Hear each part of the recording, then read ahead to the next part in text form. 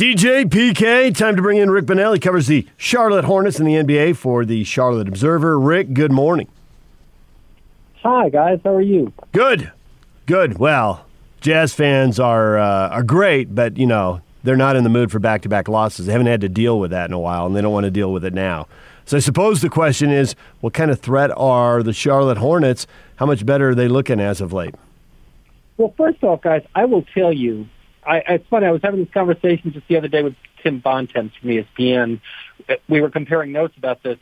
The Hornets, coincidentally, they played the Sixers and the Jazz in back-to-back home games recently.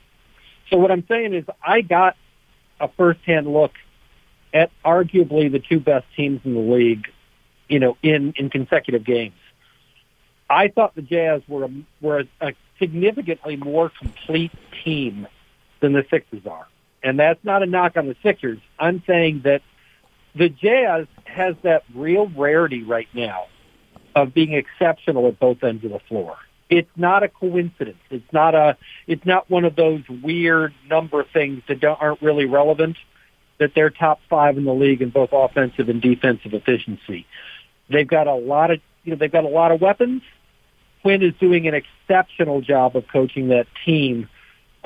They're built to win, and I don't think this is going away. So, Rick, and in full disclosure, I'm not watching the Hornets a ton, but I did watch them when they played the Jazz that you speak of in that game.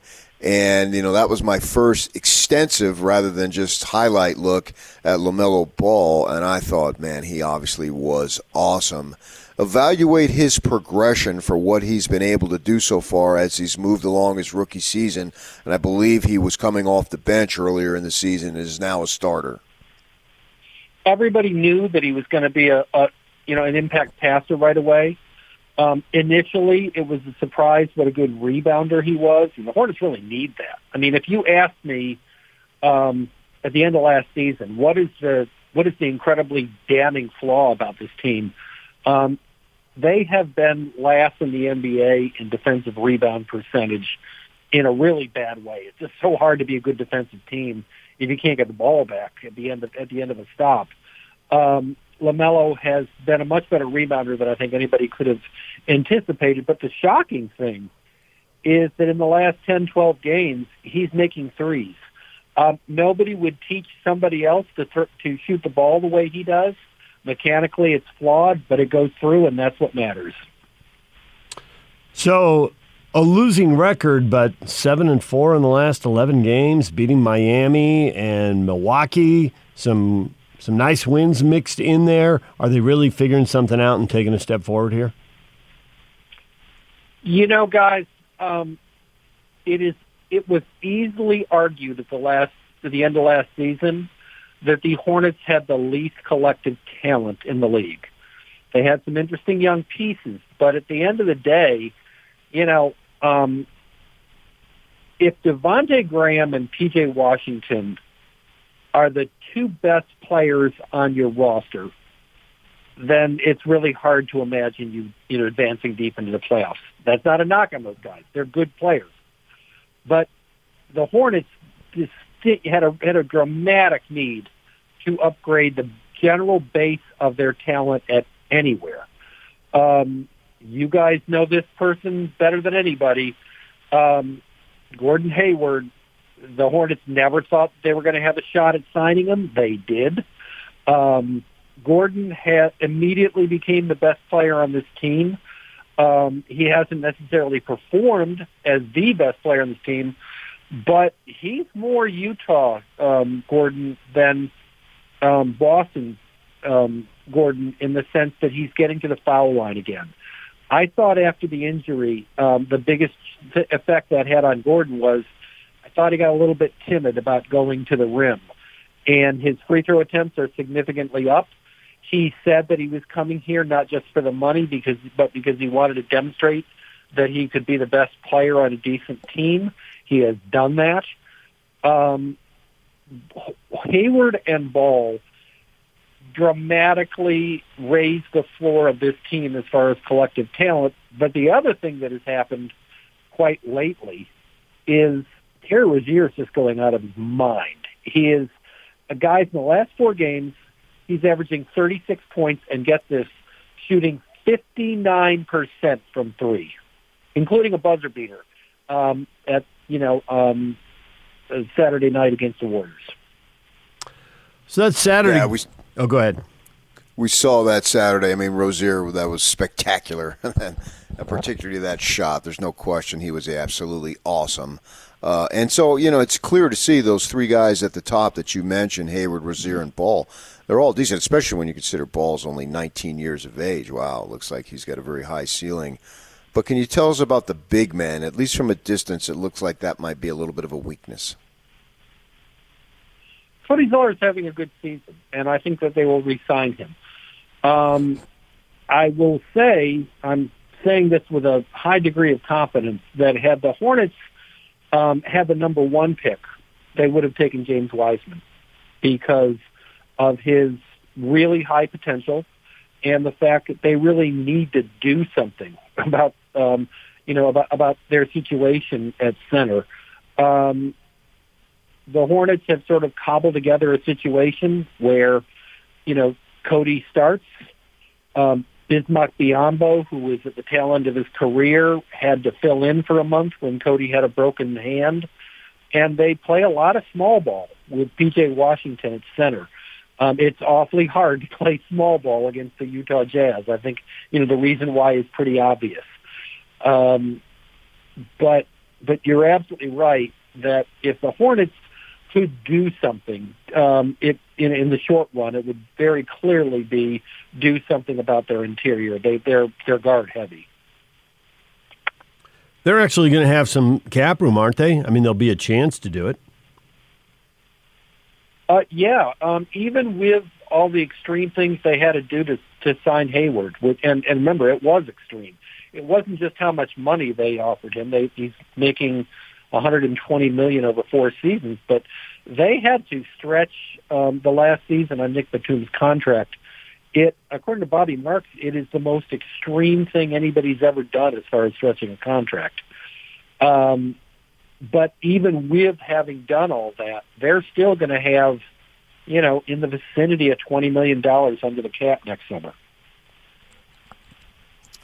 So we all know when Gordon left the Jazz, he was an all-star, right? I mean, that's just a fact. And the team looked like it was on the come, and then they got fortunate to pick up Mitchell in the way they've gone here, and now they're on top of the standings right now as we speak. And we understand the situation in Boston.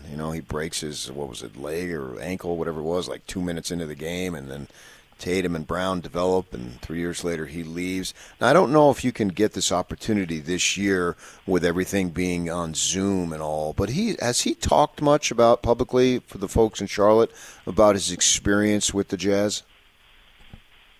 No, that's such ancient history that it never really came up. I think when I did my long interview with him, the only area where it came up was kind of what I mentioned before, that I asked him, I said, it seems like free throw attempts are a really important aspect of your game. Do you think you can get back to being Utah Jazz Gordon? And it's obvious from his performance that he's healthy again, and that matters. Frankly, the most interesting thing I found out about Gordon, I'm really lucky that Ron Norrid, an assistant coach for the Hornets, was Gordon's point guard at Butler. And Ron was just incredibly open in talking about what you need to understand about Gordon Hayward is he was an engineering major at Butler. He has that kind of a mind as far as problem solving. I thought Ron put it so well when he said, you don't want to think of Gordon as a scorer. You don't want to think of Gordon as a passer. What you want to think of him about is a decision maker. That he's going to look at things, size up what a defense is doing, and whether he takes a shot or makes a pass, he's going to find a way to break down that defense on a very sophisticated intellectual level. I have absolutely found that to be the case. The Hornets had all kinds of problems in the past with late game, with late and shot clock situations, and Gordon has improved them significantly in that way.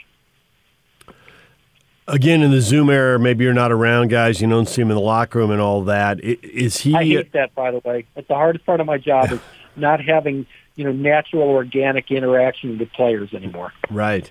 So is it hard to see if he's really bonding with the team, or, he can kind of be a little aloof at times, kind of separate from the guys? How's that working out? Yeah, like you said, it's so hard for me to judge. I would definitely agree with you that what makes Gordon a little bit different in terms of sensibility and is I don't think that basketball, just is like dominates his identity, his personality. He's such a family man. He wants to be home with 4 kids. And I agree with you that most professional athletes think of themselves as a professional athlete first and everything else in their lives second. And I don't think that's ever been Gordon's priority. And to be honest, maybe this says something about where I am in life. I think it's a really healthy thing as opposed to some sort of shortcoming. So right now, the Hornets, with their surge, have moved themselves into the playoffs. It doesn't begin, obviously, now. But when we get to the end of the season, where do you see the Hornets stacking up in the Eastern Conference? The Jazz don't need to worry about this because they're so good. But the way that the NBA dynamic has changed this season is that, before you were worried about making sure that you were top 8. Now you really want to make sure that you don't fall from 6 to 7 because 7 through 10 means you're in that sort of, one-off, playing, thing before you get into the main draw of the playoffs. And I was thinking about this just last night in the East, where things are so bunched up right now. The difference between the 6th best team in the East and the 11th best team in the East may be very small, but in terms of stakes and consequences for the season, it's massive. I'd be surprised if the Hornets at the end of the season were one of the top 6 teams in the East. I think that in all likelihood, they're going to, what they're going to be shooting for is to be, one of those 4 teams that gets into a playoff situation for the right to play in a 7-game first round series. That by itself would be progress, because one of the little things that this team needs to overcome is there's next to nobody on this team, other than the people we've been talking about who were fired off other rosters. Other than Gordon and Terry Rozier, there's next to nobody on this team with any real playoff experience. Those kids who are their future, them participating in the pressure situation that is the playoffs, is something they absolutely got to do, and that needs to start sooner than later. So when the Jazz played the Hornets a couple weeks ago, the Jazz went 26 of 50 from the three-point line. Does the defensive strategy change? Does the execution change? Do they stay close to shooters, or do the Jazz get 50 three-pointers, many of them very good looks? Because if they do, then we know how this game goes. There are 4 teams this season that are on track to give up more threes than anybody in any previous NBA season, and one of those is the Hornets. Some of this is intentional. Borrego, who came from the Spurs organization, where very savvy veteran team, they were able to guard both the post and the 3-point line with a level of competence. After 2 seasons here, JB made a conscious decision in the off season that he had to prioritize one over the other, and so they went into this season with a defensive approach that, come hell or high water, they were going to guard the post this season. And that doesn't mean that they're just ignoring the 3-point line, but much in the same way that Eric Spoelstra is doing down in Miami, he's willing to give up some threes in order to make sure that they don't just give up 60 points in the paint. My point is, there are 4 times this season already when they've given up 20 or more threes. If the Jazz are making threes tonight, they're going to do it in volume because it's inevitable the way the Hornets guard. Rick, we appreciate a few minutes. Thanks for coming on and talking a little NBA basketball with us. Absolutely, guys. You guys have a great day. Rick Bonnell covers the Charlotte Hornets and the NBA for the Charlotte Observer. It's the way they defend. It's inevitable. So, saddle up at 7 o'clock and get ready to see some three-pointers, people. Okay. I'll do it. I thought you might. I thought there was a pretty good chance, actually. 100%. I know, right? What else would you be doing? Steve Cleveland, our basketball insider, is going to join us in about 20 minutes. Stay with us. DJ and PK, it's 97.5 and 1280 The Zone.